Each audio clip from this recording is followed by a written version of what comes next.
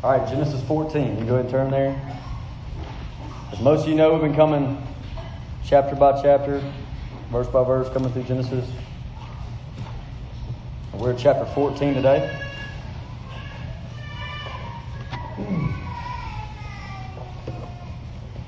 Does everybody have a study guide that says Genesis 14 at the top there? If you don't have one, maybe you can throw a hand up. We can get some back to those that don't have them right here.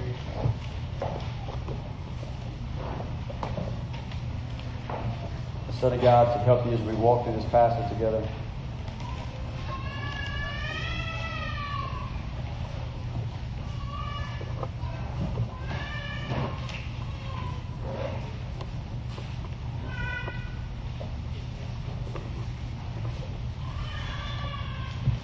You know, walking through God's Word together is not just an intellectual exercise.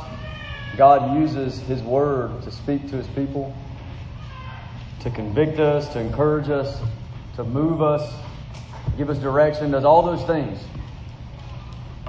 And so let's pray now and ask Him to do that. Let's ask Him that He would help us.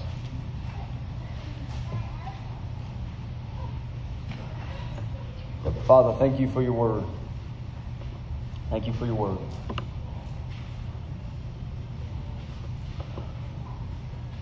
God, we look to your Word as a light, as a lamp to our feet, Lord. We look to your Word as this beautiful revelation, God. Would you reveal to us who you are, God? Lord, we look to your Word to be corrected and rebuked and changed.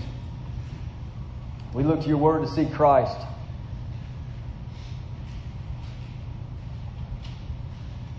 And so please help us, Lord, this morning. Come and dwell with us, Lord. Let your presence be with us. Let us hear from you in your Word. Holy Spirit, speak this morning through these pages of Scripture. God, we need your help in this time.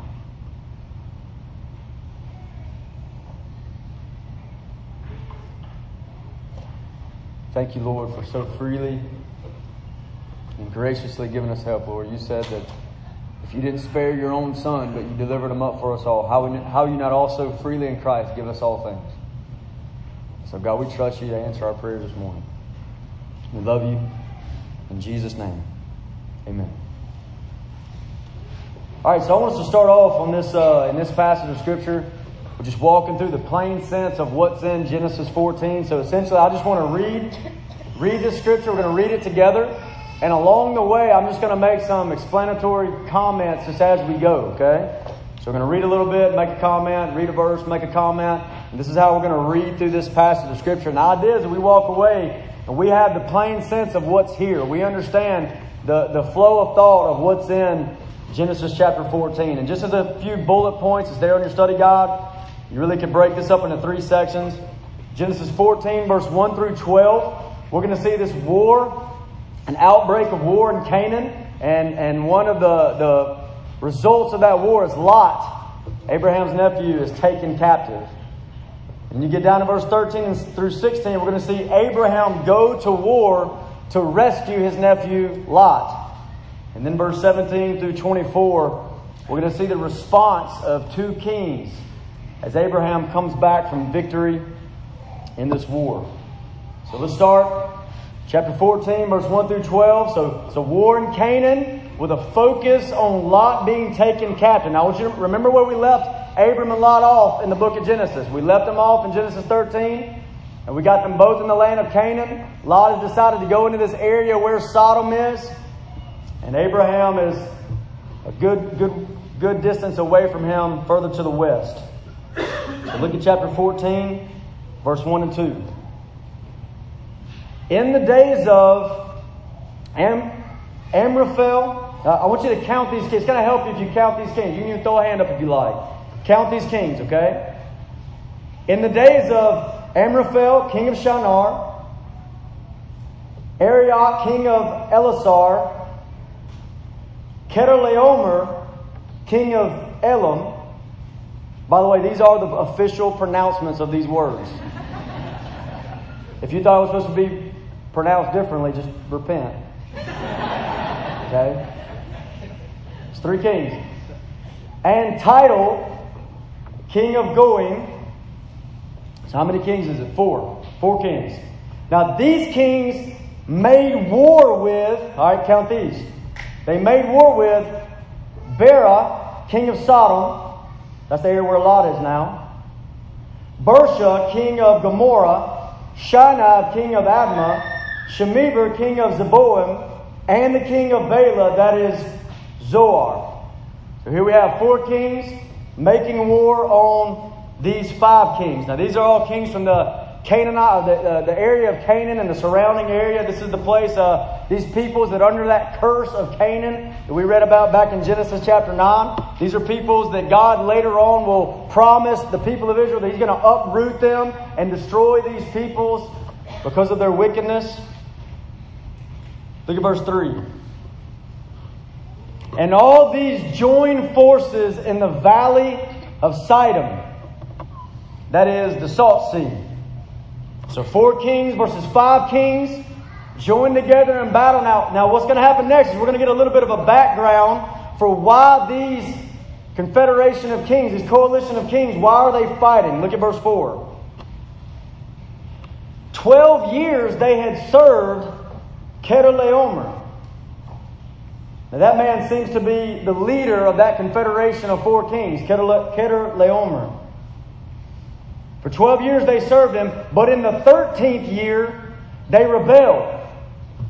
So these 5 kings had been paying tribute to Chedorlaomer and these 4 kings for a long period of time. And then for some reason they decided to break away from the rule of Chedorlaomer and that federation of 4 kings. Verse 5 and 6. In the 14th year of Chedorlaomer and the kings who were with him, in the 14th year, Chedorlaomer and the kings who were with him came and defeated the Rephaim and Ashtreth Karnaim, the Zuzim and Ham, the Emim and Shabbat Kiriathaim, and the Horites in the hill country of Seir, as far as El Paran on the border of the wilderness. So here's what we're seeing. We're seeing this confederation of 4 kings led out by Chedorlaomer. And they're going on a war path. And they're violently destroying every people group in their path until they get to this coalition of 5 kings that have rebelled. This is a pretty intense war path that they're on. Imagine it. They go into this people group led out by these people, destroy them, take away the loot. Destroy this people, take away the loot, all the way around. And they're going to loop back around to get to these 5 kings. But their war path's not over. Verse 7. Then they turned back and came to En-Mishpat, that is Kadesh, and defeated all the country of the Amalekites and also the Amorites who were dwelling in Hazazon Tamar. So what we're seeing here, it's like a preview to larger empires that will come and at later dates that will stretch out their rule all across the world, all across the land. Chedorlaomer is like a preview of like an Alexander the Great, except for on a smaller scale. Verse 8 and 9, they finally meet those 5 kings. Then the king of Sodom, the king of Gomorrah, the king of Admah, the king of Zeboim, and the king of Bela, that is Zoar, that's 5 kings, went out and they joined battle in the valley of Sidon with Chedorlaomer, king of Elam, Tidal, king of Goim, Amraphel, king of Shinar, and Arioch, king of Elasar. 4 kings against 5. So the 4 kings have made it. They've wreaked havoc and destruction all across the land, and now they've made it to these 5 kings. So will this coalition of 5 kings be able to withstand the attack and the defeat that these 4 kings have brought to so many others? Verse 10. Now the valley of Sidon was full of bitumen pits. And as the kings of Sodom and Gomorrah fled, some fell into them, and the rest fled to the hill country? So the answer is no. These 4 kings, they continue their expansion. They dominate the 5 kings just as easy as the rest. And they extend their territory on out, even to these 5 kings. If you're wondering right here, it says a bitumen pit. If you wonder what that is, it's like a natural tar pit or a natural asphalt pit. If you want a specific definition, it says it is a result of a type of petroleum seep where subterranean bitumen leaks to the surface, creating a large area of natural asphalt. So, hope that helps you. Now, we still see those kind of things today around the Dead Sea. Actually, if you go to the Dead Sea, which is actually the place where these 5 kings reside, you still see stuff like these asphalt pits. Verse 11. So the enemy took all the possessions of Sodom and Gomorrah and all their provisions and went their way. So they have defeated. They've wreaked havoc all across the land, destroying as they go. They made it to the 5 kings who rebelled, and they destroyed them as well. Led out by Kedorlaomer. Verse 12. They also took Lot, the son of Abram's brother, who was dwelling in Sodom. So now we start to see where these events that go across the whole region, how they begin to intersect with Abram's life as his nephew Lot is taken captive. Now remember the reason that Lot is in Sodom, if you go back to Genesis 13, that Abram gives Lot the choice to go where he wants, and he chooses in a kind of a worldly decision, just what seems right to him. He chooses to go to this area of Sodom. It makes it clear in chapter 13 that this is a bad decision because those people in Sodom are very wicked, great sinners in the sight of God, is what it says in chapter 13, verse 13. So again, verse 12, they took Lot, the son of Abram's brother, who was dwelling in Sodom, and his possessions, and they went their way. So there it is. If you remember, Lot had chosen this. He chose what was right in his own eyes. And he did it for the sake of riches, for the sake of his own prosperity. And now he and his family are enslaved. Everything's stripped away, and he's enslaved to these people. I think that's a quick reminder to us of that proverb that says there's a way that seems right to a man, but in the end it's the way of death. There are ways that can seem so right to us, and he chose a way that seems so right, but it came to a bitter end. I think one lesson there is not to do just what seems right to us. There's another proverb that says, trust in the Lord with all your heart and lean not on your own understanding. Lot got to this place based off of his own understanding, and now he's enslaved with his family and everything is stripped from him. All right, go with me to the next section here. Verse 13 through 16. So what we're going to see now is Abram's going to go to war to rescue Lot. This is amazing stuff. This is like Braveheart type stuff. Okay? Verse 13.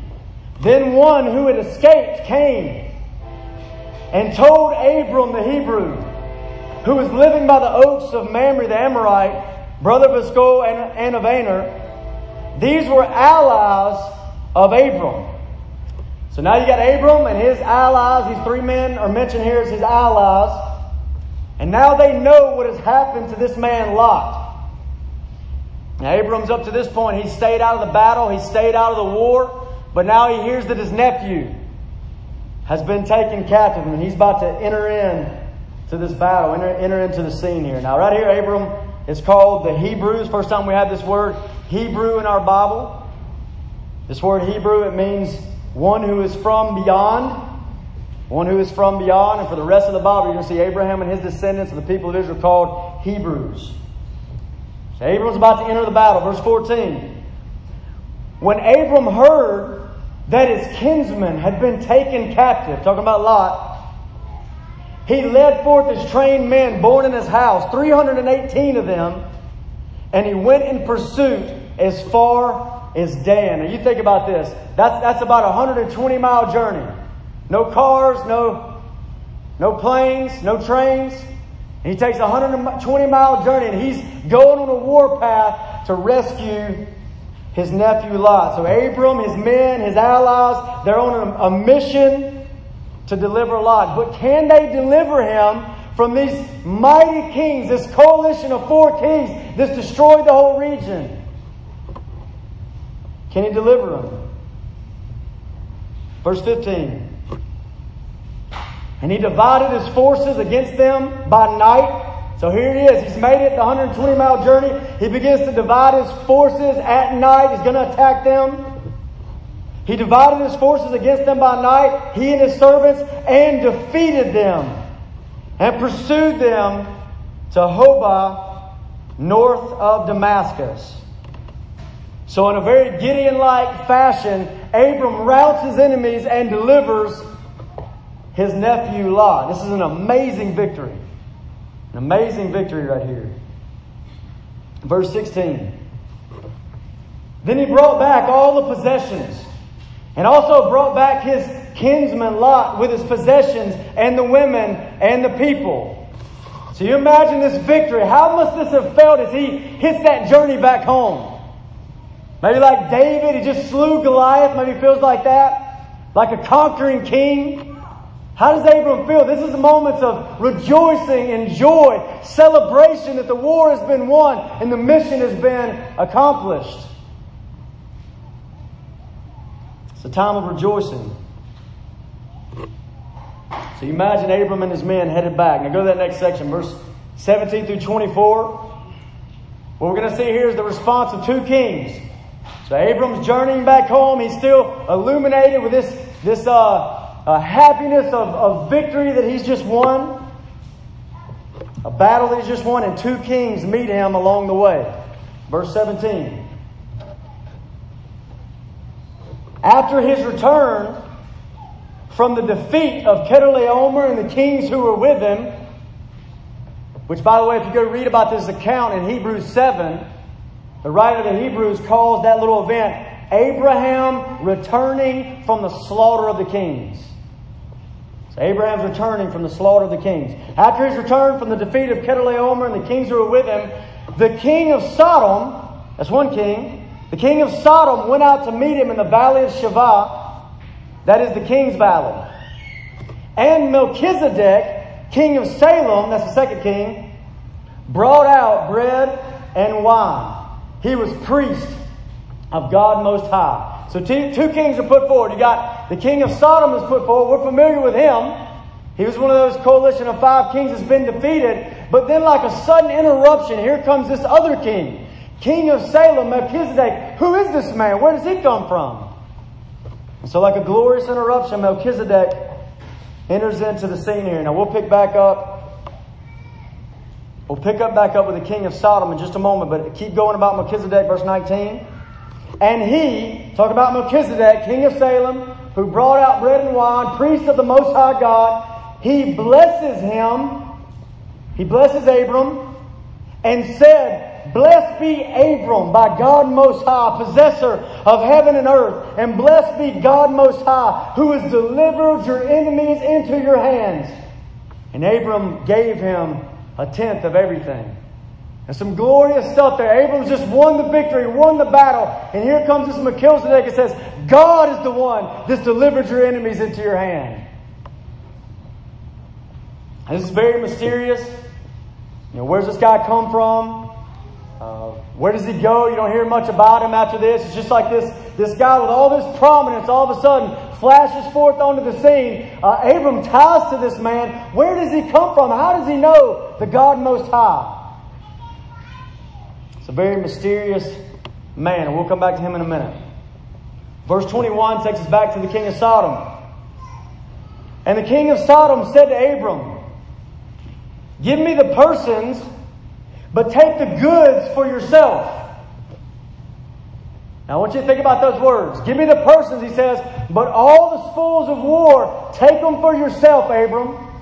Take the goods for yourself. Now these words are words of testing. Another testing of Abram's faith. Only this time it's not a test of famine, but a test of prosperity, a test of success. Now if that sounds weird to anyone here, a test of prosperity, what's that mean? Listen to these words from Kent Hughes. So often those who have been stellar in adversity are derailed by success. So often those who are stellar in adversity are derailed by success. So here you see Abram. He's got a chance to by his own flesh, gain the prosperity and the blessing in the land. He could do it by his own flesh rather than trusting in God that said He would do it for him. And if you think about the offer that's being given here, all this prosperity, take all the spoils of war, Abram. This makes sense. It makes sense. You've earned it, Abram. It makes sense that you would take this offer from the king of Sodom. It just makes sense. Just do it. But what does he do? Look at verse 22. But Abram said to the king of Sodom, I've lifted my hand to the Lord, God Most High, possessor of heaven and earth, that I would not take a thread or a sandal strap or anything that is yours, lest you should say, I have made Abram rich. I will take nothing but what the young men have eaten and the share of the men who went with me. Let Aner, Eshcol, and Mamre take their share. So you think about that. Abram returns home from victory. He's blessed by his meeting with Melchizedek, and he resists the defilement and the test of his faith with the king of Sodom. Here's what I want to do. I want to move in, as you look at your study guide there, to this Abram's growing faith, and then eventually to this mysterious figure called Melchizedek. But before we do that, before we move forward into that, just one thing I want to identify from what we just read, okay? We read a lot of funny sounding names, a lot of specific places. I want you to think about this question here. Does the Bible sound like a book of moral stories to you, or does it sound like a book of accurate historical record? What does it sound like to you? And here's why I say that. Because you read this stuff and it's got specific places in mind. Even parentheses where Moses has injected, hey, this is what we call this place now. This is what it used to be called. This is what we call it now. Specific names are here. Battles that are won. Battles that are lost. Allies that are here. Specific quotations. You have very specific things being given here that aren't necessarily the most entertaining things to read. And so what we see is this is a historical narrative. Now, why am I saying that? Because we've got to stop reading God's Word like it's Aesop's fables. It's not just a group of disconnected, moralistic stories. Read this story and know a moral from it. Read this story and know another moral from it. We've got to stop reading God's Word that way. If that's what God's Word is all about, then that means God's Word is about us. It's mainly about us. But we know that's not true. God's Word is a connected story. It's a historical account that unfolds history to us. And in that unfolding of history, we see who God is and the story of redemption in Christ Jesus. We need to change the way we read God's Word. And passages like this that aren't necessarily always fun to the flesh, I guess you'd say, to read with all those funny names, they help us to remember that. Now let's go to Abram's growing faith here, okay? So in Genesis, the book of Genesis, starting in chapter 12, we see Abram's faith. We see Abram's faith get tested. We see his faith grow and develop over time as we read through these chapters of the book of Genesis. And so as we see that in Abram's life, here's a question. Are we supposed to look at Abram's faith as an example for us to follow? Are we supposed to look at Abram's faith as an example for us to follow? And I say absolutely yes. Let me just flash a few reasons that I say that into your ears. 1 Corinthians 10:11, it says, these things all happened to them as examples, and they were written for our learning. Okay? They happened to them as examples, and they were written for our learning. We're supposed to learn from their examples. Hebrews 6, verse 12 through 15 specifically mentions Abram and said, this is written that you might imitate him in his faith. Hebrews 11 mentions Abram. By faith, Abram. By faith, Abram. About 10 verses there of Abram's faith. In fact, this is the thing that gets put forward about Abram as you read about him through the rest of the Bible over and over again, is he's a man of faith. Galatians 3:9 calls him the man of faith. So yes, we're supposed to look at Abraham and his life, and see a man of faith and the way he lived it out, and the way he was tested, the way he failed, and God picked him back up. And we're supposed to learn from this man of faith that we might imitate the man of faith. Now, the way that we've seen the outworking of his faith up to this point, if you go back to Genesis 12, what do we see? In Genesis 12, we see this man dwelling in a place where pagan worship is everywhere, worshiping the moon god, and God calls him out of that place. He says, Abram, I want you to leave this place and go to a land that I'll show you. He doesn't even tell him where he's going yet. So you just get up and go, and I'll tell you when you get there. And he has to move out in faith, and he does that. He goes out in faith. He trusts God, and he lands in the land of Canaan. We see at the end of chapter 12, Abram's faith being tested. He gets to the land, and a famine hits the land. And in a moment of little faith, he flees the land and goes to Egypt, and God corrects him. God rebukes him in that. In fact, I believe God grows him through that. Because you get to Genesis 13, and we see Abram's faith still being tested. He has a chance to go anywhere he wants in the land, and he defers to his nephew that was younger than him, Lot. And so we see him learning to walk in faith throughout Genesis. Now, when we get to Genesis 14, the passage we just slowly read through, I want us to see this, that Abram's faith is expressed to us in what he does, and then secondly, what he does not do. His faith is expressed in what he does, and then what he does not do. Let me explain what I mean. Sometimes faith will lead you to do great exploits like Abram. Think about what he did as he hits that 120-mile journey to go to war to deliver Lot. Sometimes great faith will lead you to do great exploits. But also sometimes faith will lead you to not do some things that seem so sensible to the world. It just makes sense to the world. Like Abram. Abram, why didn't you take that money, that spoil? Why didn't you take it from the king of Sodom? Sometimes faith leads you to not do some things that the world thinks it makes sense that you do it. So let's start with that first one. Faith in God will lead you to do great exploits. Faith in God will lead you to do great exploits. Okay, consider Abraham's great exploit here. Think about how great it was what he did. And this is a truly great thing. Here he is, minding his own business. The war's going down, and he hears that Lot has been taken captive. Now he gathers together a comparatively small band of men, and he begins to go to war against these people that have conquered at least 11 people groups already. And he makes war on them. Even some of the people in those groups that the Confederation of Four Kings that they slaughtered, that they killed. Some in those groups were these men of great stature, these giants of the land like the Rephaim or the Zuzim that we see there that they defeated. And so Abram, you're going to take your comparatively small band of men with your allies and go to war with those people? And then we see he actually whooped them. It was a great exploit. Now, what was Abram's motivation for doing this? What was his motivation for this great exploit? And what I want you to see is it was love for Lot. Look at verse 14. When Abram heard that his kinsmen had been taken captive, he led forth his trained men, born in his house, 318 of them.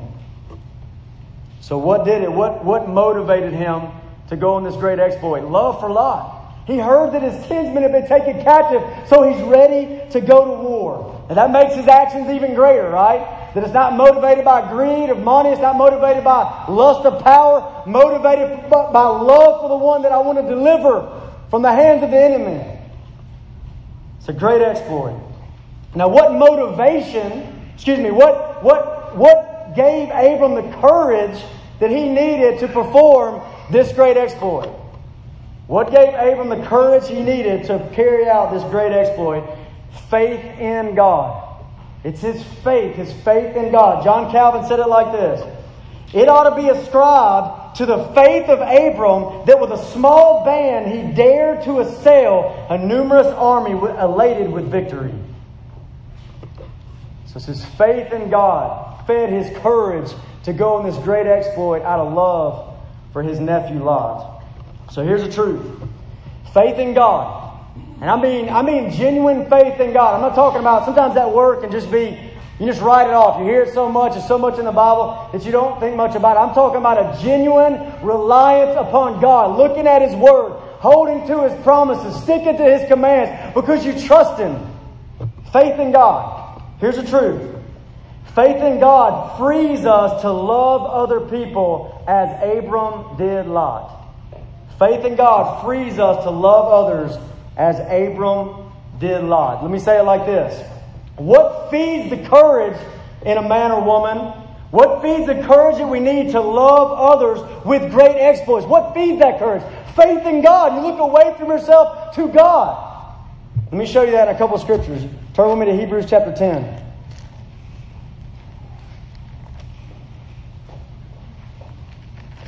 Hebrews chapter 10.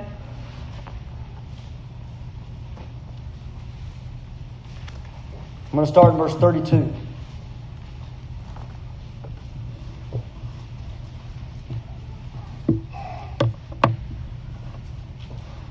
Hebrews 10:32.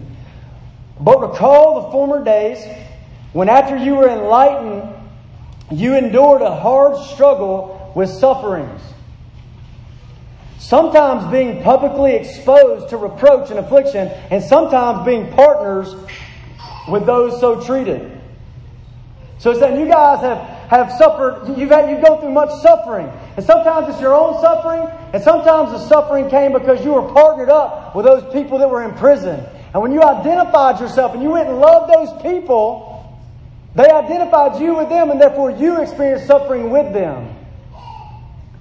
Keep reading. For you had compassion on those in prison, and you joyfully accepted the plundering of your property. Think about that.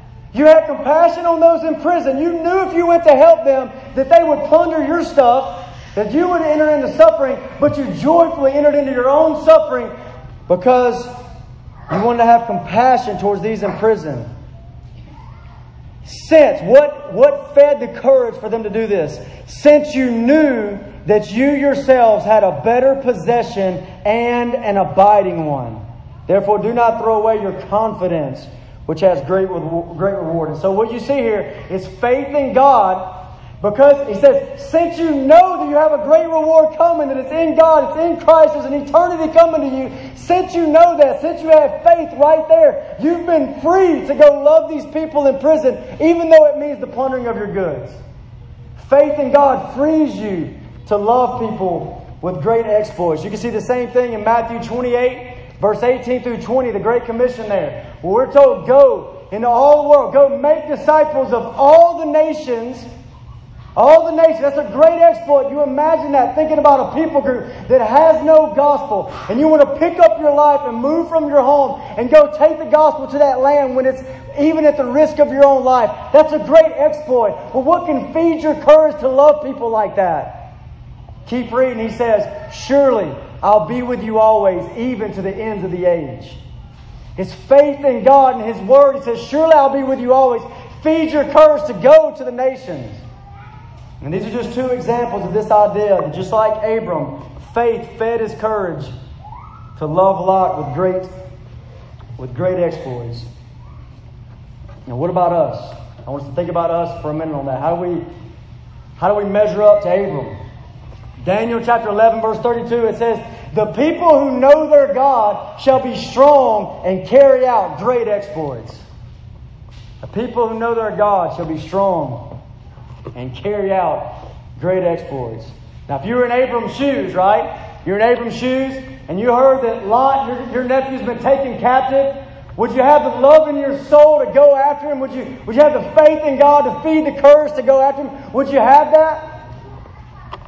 And I think it's easy to say that you would if you were in Abram's shoes, right? It's easy to say that. But what about those people that are around you right now that are just like Lot? What about people that are around you right now that are just like Lot? Think about it. Lot was defeated. He was enslaved. He was captured by the enemy. And he was headed for destruction. And how does God's Word speak about lost people that are all around you? This is what the Bible says, that they are defeated. They are enslaved to sin like Lot. They are taken captive by the enemy. And they're headed for destruction in hell. And I want you to make that comparison. It's easy to put ourselves in Abram's shoes and say, yeah, I'd go after Lot. Yeah, I would trust in my God. But what about those people around you right now that, spiritually speaking, are like him? Defeated, taken captive, and headed for destruction and hell. There are lost people all around us, lost people in nations where they do not have the gospel. What keeps us from rising up in courage and taking great exploits to get them the gospel? What stops us in that? And at least one answer, and probably the most basic, is a lack of faith. It's a lack of faith. How can you feed that faith? How can you feed it? You look away from yourself. You look at God's Word and you see who this God is, and it feeds your faith to go after this. You remember the promises, like in Matthew 28, I'll be with you always, even to the ends of the age, as you go make disciples. You remember Acts 1:8, that you're going to receive power when the Holy Spirit comes upon you to be my witnesses in Jerusalem, Judea, Samaria, to the ends of the earth. You remember promises like John 7, who he who believes in me, as the Scriptures have said, out of his heart will flow rivers of living water. And you feed that faith. You feed that faith to be able to move with courage, to do great exploits for those who are like Lot all around you. Now I think Abram's a good example of this. Faith in God, fueling him in this way. But I want to give you two other examples. Go to Mark chapter 2. Two other examples like this.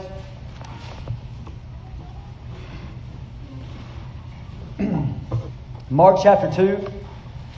One of these examples will be in your Bible. One of them will not be.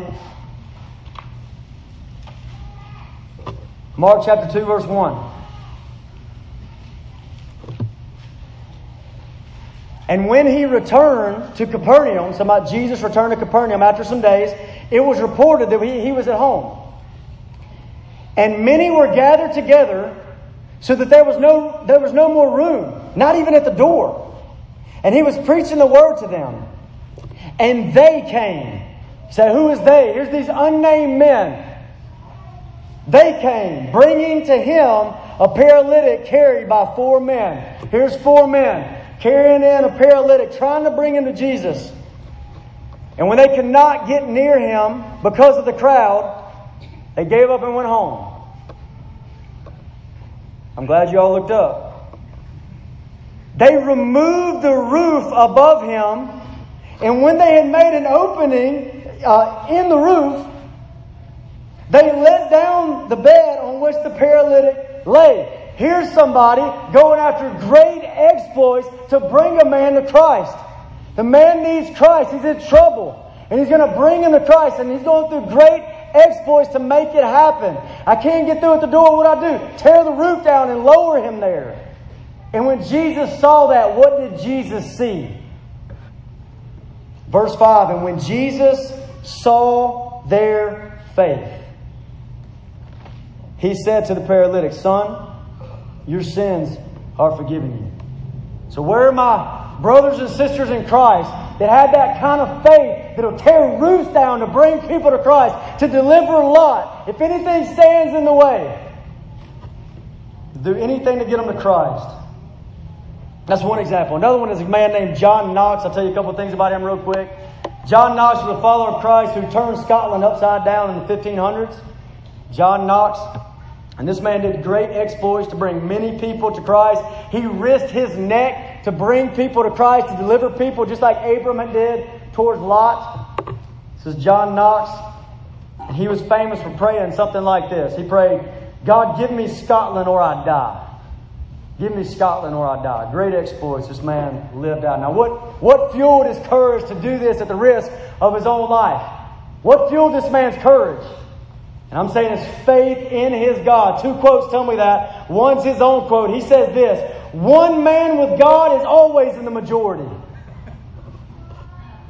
One man with God is always in the majority.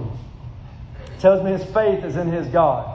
Another quote comes from somebody else. Queen Mary said this about the faith-filled praying of John Knox. She said, I fear the prayers of John Knox more than all the assembled armies of Europe. Where are the examples like John Knox that'll go on great exploits with faith fueling their courage to deliver people like Abram did Lot? All right, let's go to that second one. Faith in God will lead you to not only do great exploits, but it will lead you to not do some stuff. Okay? Faith in God will lead you to not do some things that make sense from a worldly perspective. Totally makes sense from a worldly perspective. Now consider Abram's unthinkable rejection of the king of Sodom's offer. Think about it. Look at Genesis 14, verse 21. Genesis 14, 21. Here's the offer. And the king of Sodom said to Abram, give me the persons, but take the goods for yourself. Here you go, Abram. Take the spoil. Abram, take the money. Take it, Abram. You earned it. You just defeated an army that defeated 11 people groups. You deserve it. Take it, Abram. And from a worldly perspective, Abram would be an absolute fool not to take the spoils of war. Especially when the king himself says, here, you take it. This would just totally make sense in the sight of the world. Now, what motivated Abram not to take the spoil? What motivated him? And it's love. Not just, we saw love for Lot a minute ago. Now it's love for the glory of God. Look at verse 23. He said that I would not take a thread or a sandal strap or anything that is yours, king of Sodom, lest you should say, I have made Abram rich. He is in love with God being exalted in his life. Not this man made him rich, but God prospered him as he promised to do. So what motivated him was the love of the glory of God. Now what gave him the courage to reject this offer for God's glory? What gave him the courage to do that? And it's faith in God. This was the prosperity test. Here's your chance, Abram, to grasp at God's blessing in your own flesh rather than waiting upon God to do it himself. It reminds me of David and Saul. Remember, David had been promised by God that he would be the king of these people. But right now, Saul is king. And Saul tries to kill David over and over again. And twice, David had a perfect opportunity to kill Saul. And all his friends around him say, God has delivered Saul into your hand, David. And David decides not to do it. Why? He didn't want to take it into his own hands. He wants to trust, have faith in his God. To do it in his time and to do it in his way. So just as faith in God frees you to love others with great exploits, even so faith in God frees you to glorify God. Faith in God frees you to glorify God. Your prayer is something like this. God, I want to live a life for your glory. And God's answer to your prayer is to put you in situations where you must depend on Him. Where you must trust Him. And what He's doing is He's stripping away every opportunity for man, for flesh to boast. He's stripping it all away so that only God gets the glory. Think about Judges chapter 6 and chapter 7 with Gideon. I've referred to it much since we've been talking about Abraham. Here's Gideon getting ready to go to war. You remember it? And God looks at him in Judges 7:2 and He says, listen to me. The men who are with you are too many. They're too many for me to deliver that army into your hands. Lest Israel claim glory for itself against me, saying, my own hand has saved me. Do you get that? That he's saying, look, you got too many, Gideon. You got too many in your army. Them people are going to think they did it. So what I want to do is strip you down to just 300 men so that when you win the battle, all will know that this is a work that God has done. And we say, God, let us live lives to your glory. And God says, okay. And He puts you in situations where you got to trust Him. You got to have faith in Him. And you may even need to turn down some things that the world would think you're crazy for turning down. Now, what about us? How do we measure up to Abram and this idea? And here's the question I would ask. Do you have a framework in your life, in your mind, in your heart? Do you have a framework for something like this? Rejecting the spoils, not taking the money, not taking the job. Even though, humanly speaking, it's the very thing that makes sense to do. But do you have a place in your mind that there's a time to reject it for the glory of God with faith in Christ? Do you have a framework for stuff like that? Now, don't hear what I'm not saying. Okay, I'm obviously not saying that you get extra points on your super spiritual card every time you turn down something good. I don't mean that. But what I am saying is you need to draw your attention to this example of Abram. He is consumed with the glory of God. And then being consumed with the glory of God, although this offer makes sense in the eyes of the world, he rejects it. Do you have a place for that? You think about in Ezra chapter 8. Let me read this to you. Go to Ezra chapter 8. Do you have a place for this in your life?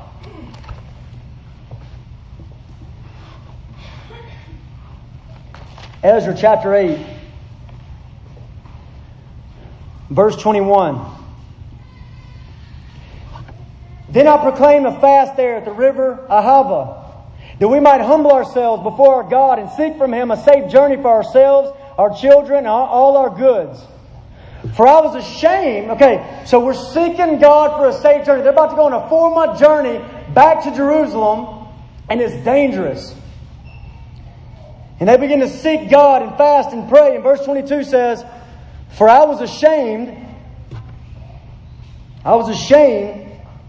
to ask the king for a band of soldiers and horsemen to protect us against the enemy on our way, since we had told the king, the hand of our God is for good on all those who seek Him, and the power of His wrath is against all those who forsake Him.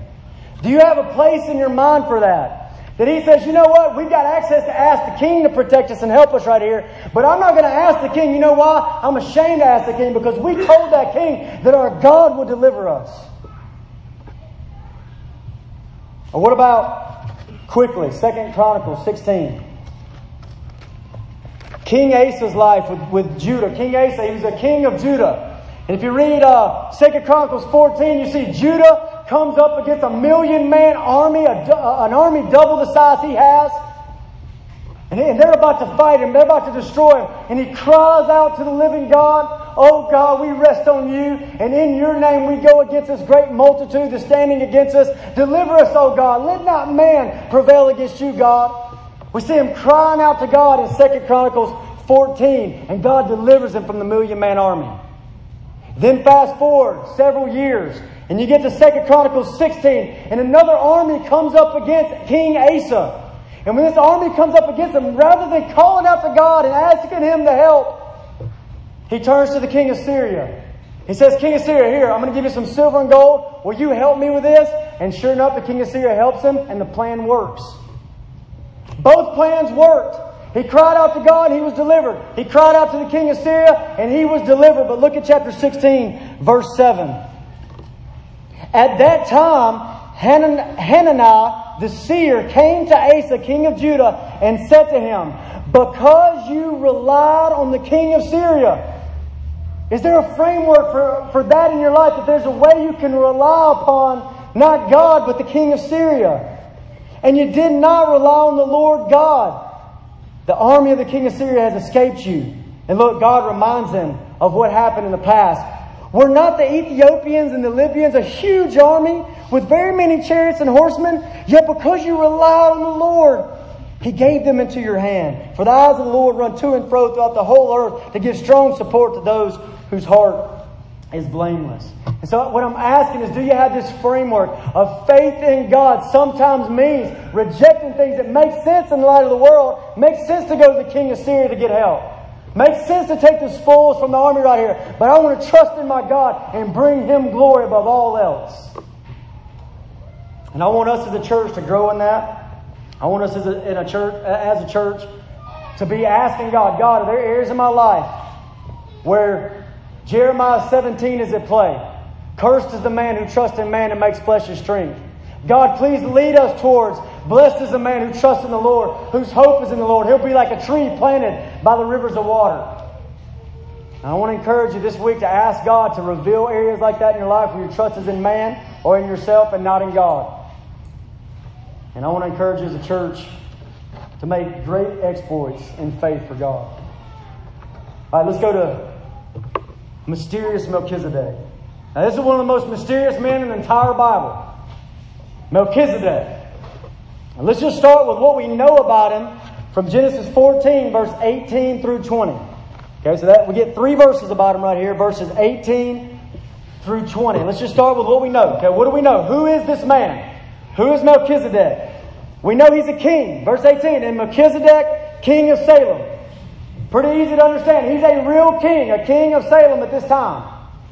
He brings out bread and wine like a royal feast to the victors, Abram and his allies. He brings out this royal feast to them. Melchizedek is a king. Also, we know He's a king of Jerusalem. We know from verse 18, Melchizedek, king of Salem. We know from Jewish history and also from Psalm 76:2 that Salem is another word talking about Jerusalem. So that's interesting, right, to say the least. Melchizedek, king of Jerusalem, before Jerusalem is Jerusalem. We also know that he's a priest of God Most High. He's a priest of God Most High. It says it right here. He was priest of God Most High in verse 18. Now this is a very unusual thing. This man is king and this man is priest. All throughout God's Word, those offices are separated and they're kept separated. When a king, Uzziah, tried to take on the role of priest, God struck him with leprosy. So this man is king and priest. And this is the first time we see the word priest in our Bible. When you think of priest, I want you to think about a priest as like a mediator between God and man. You got God and you got mankind, and a priest is like this mediator here. Don't flip there, but let me read you this verse. In Hebrews chapter 5, verse 1, it gives us a little bit of a definition. For every high priest chosen from among men is appointed, listen, a priest is appointed to act on behalf of men in relation to God, to offer gifts and sacrifices for sin. So they're to act on behalf of men in relation to God. So think about Melchizedek. This first time we hear about a priest like a mediator between God and man. You see this in the blessing that he gives. He gives a blessing. It says, blessed be Abram. And he says, blessed be God. He stands between God and men as a mediator. What else do we know about this man? He's highly respected, highly honored by Abram. Notice Abram ties to this man. He gives him 1/10 of all the spoils. This shows that he acknowledges this man, that he's a true priest of the Most High God. And not only that, but Abram is influenced by this man. Melchizedek calls God the Most High God, possessor of heaven and earth. And if you read Abram's following words, he looks at the king of Sodom. He says, I've lifted my hand to the Most High God, possessor of heaven and earth. He's got great influence on Abram. Which brings us to this point about this man. This man knows God. He knows the one true God. Melchizedek says some things about God that show his true knowledge of God. First time we've heard these titles of God in our Bibles. In chapter 14, verse 19, he says, Blessed be Abram by God Most High. So Melchizedek, what does he see about God? He is God Most High. Is that the way you view God? God Most High. He's the Most High. He is the highest of authorities. 9 kings are mentioned in this passage of Scripture, but Christ is the highest of them all. He is the King of all kings. The highest authority in the land is infinitely less than the Most High authority. That's the reason why Peter looked at the authorities in his day and he said, we must obey God rather than man. It's the reason Jesus looked at these people and he said, don't fear men who can only kill the body. Fear God who can kill your body and cast your soul into hell. He's the Most High. Nebuchadnezzar was the highest authority in the land in Daniel's day. And this is what he said about God, which is similar to Melchizedek. Daniel chapter 4, he says this. 4 verse 34. At the end of the days, I, Nebuchadnezzar, lifted my eyes to heaven, and my reason returned to me. Said, God, humble this mighty king. And I blessed the Most High. So what he calls God, the Most High. And I praised and honored him who lives forever. For his dominion is an everlasting dominion. His kingdom endures from generation to generation. All the inhabitants of the earth are accounted as nothing. And he does according to all his will among the hosts of heaven, among the inhabitants of the earth. And none can stay his hand. None can say to him, what have you done? This is the Most High God that Melchizedek believes in. Second thing he says about God, he calls him, look at verse 19, the possessor of heaven and earth. The possessor of heaven and earth. Is this how you know God? He is the possessor of heaven and earth. It means he possesses all things. It all belongs to him. What do you possess? Very little, right? And yet God owns it all. Even the things that are yours are actually his. Your money, your job, your cars, your house belongs to Him. Your children, your family, His.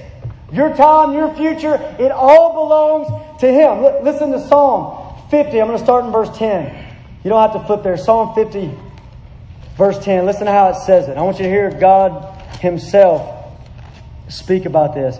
Every beast of the forest is mine, He says. The cattle on 1,000 hills. I know all the birds of the hills, and all that moves in the field is mine. He said it belongs to Him. He's the possessor of heaven and earth. If I were hungry, God says, if I were hungry, would I tell you? For the world and all its fullness are mine. They're mine, He says. And Melchizedek knows this about God. He knows the true God. He's the Most High, possessor of heaven and earth, and He knows that He's sovereign. He says, Abram, that battle you just won, God delivered your enemies into your hands. That's a work that God has done. One more thing about Melchizedek here from Genesis 14. I believe Melchizedek is the initial fulfillment of Genesis chapter 12, verse 3. In Genesis chapter 12, verse 3, there's a promise given to Abram. I will bless those who bless you. Which is exactly what Melchizedek does. He blesses Abram. And it goes on to give an all-nation scope. And in your seed, Abram, in your seed, all the nations of the earth will be blessed. This means not just the people of Abram's people group, but people from all nations coming under the glory of Jesus Christ. It's going to happen, and Melchizedek fits right in line with this. Melchizedek is our first example of a non-Jew, a one who's not a Hebrew, one that comes from this Canaanite region that trusts in the living God. He fits along that line of Rahab in Jericho or Ruth the Moabitess. Or you could keep going, Naaman, who was the leper that came to Israel, and all these people that remind us that this promise to Abram was not just about one nation. It's never been that way. The Messiah that's promised to come through the seed of Abraham, it's never been about one nation. It's always been about all nations. And Melchizedek is like a signpost to us to say all nations for the glory of God.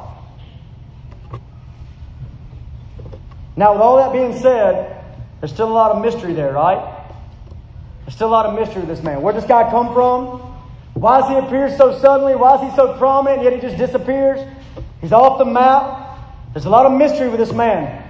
So what I want us to do is I want us to just remember that there's a couple other places in God's Word where Melchizedek is spoken of. About 900 years later, David speaks about him in Psalm 110. And he speaks about Melchizedek in relation to the Messiah that's coming as a high priest in the order of Melchizedek. And about 1,000 years after that, the writer to the Hebrews, he writes this letter in chapters 5 through 7. We get details about this Melchizedek. And what we see in those places of God's Word is that Melchizedek is a foreshadowing to look forward to the Christ who's coming.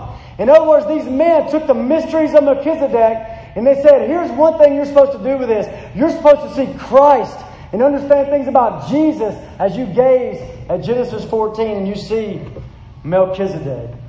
So let's mention just a few things that we can learn about Jesus from looking at Melchizedek in Genesis 14. Now, before we do this, I'm just going to say 3 things about Melchizedek very quickly. But before we do this, hear me out.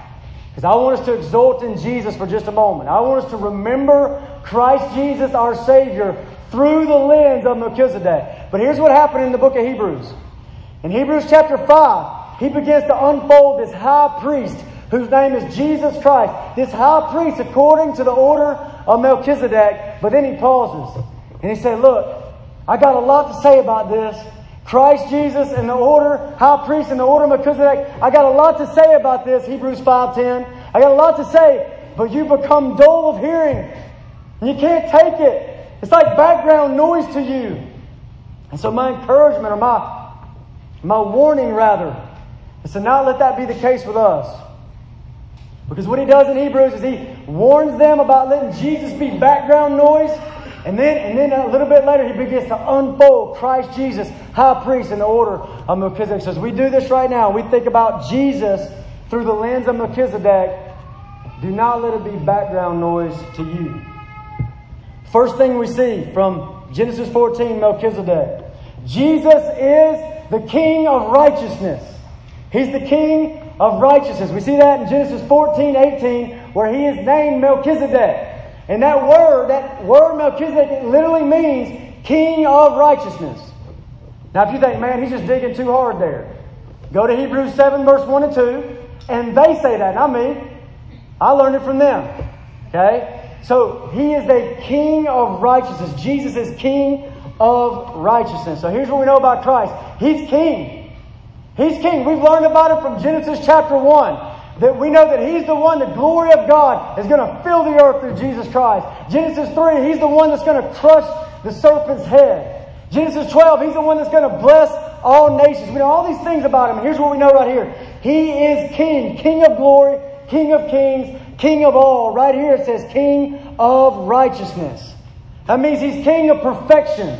That means He is always right. He is never wrong. There's no unrighteousness in Him whatsoever. Satan tried to tempt Him in the wilderness, bring unrighteousness into His life, and Satan failed miserably. Christ is the King of righteousness. He governs the whole universe righteously, so we can trust Him.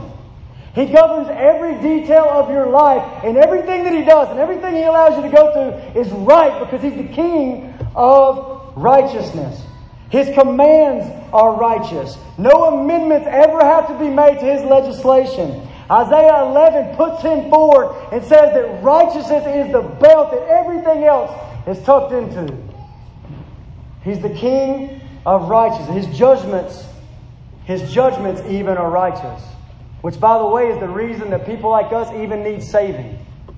Why do we need saving? Because our God is always right and we're wrong.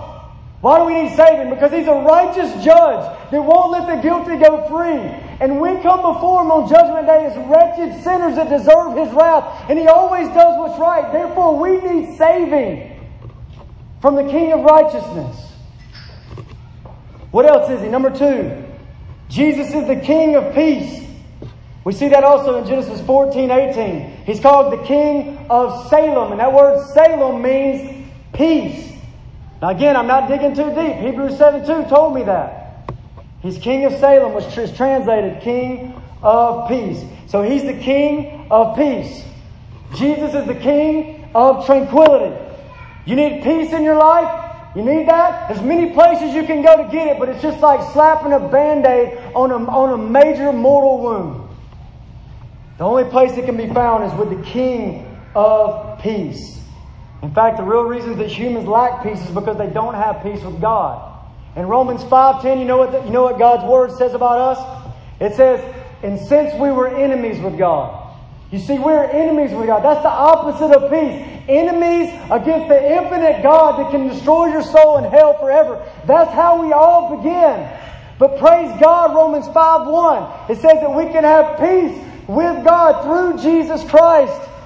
That He came to die for sinners. He came to take the punishment we deserve so that we could have peace with God and no longer be His enemies.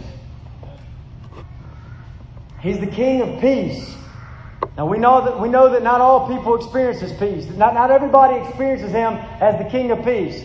In fact, if you read over in Romans 16:20, it says this about God. I always thought this was interesting. The God of peace who will crush Satan under your feet. And do they seem to go together to you? You think He's going to say the God of peace is going to make everybody happy. But He says the God of peace, but some don't experience Him as the God of peace who will crush Satan under your feet shortly. So here's the reality. Not everybody experiences Him that way. But it's those that are citizens in His kingdom view Him as the King of tranquility, the King of peace, who has rescued us from being His enemies. Third and last thing we see about Jesus through the lens of Melchizedek. Jesus is the priest of God Most High. And this is really the focus. I mean, this is what it says in verse 18. He's priest of God Most High. And that's really the focus of Psalm 110, where it mentions Melchizedek. That's the focus of Hebrews 5-7, where it mentions Melchizedek. So Jesus is priest of God Most High. I want to make sure we understand this. Do you understand that if Jesus only came, if we only knew Him as King, and that's it, and not priest, that would not be good news for us. Jesus as King without Jesus as mediator is terrible news, because we have rebelled against the King of glory and will experience His wrath forever if He does not come and mediate for us. But here we have Him put forward as priest of God Most High. Priest of God Most High. And He's perfect. He's perfect to be this priest, this mediator, as I spoke earlier, because Jesus is fully God and He's fully man. Jesus comes to the earth on the rescue mission to say, Christ Jesus came into the world to save sinners. 1 Timothy 1:15. And He's fully God and He's fully man, so He could perfectly be the mediating priest for us. He's priest of God Most High. And every priest has got to have a sacrifice to offer for the people so that he can obtain atonement for them for their sins. Does Jesus the priest have something to offer for us? Does He have a sacrifice to offer for us? Turn with me to Hebrews 9.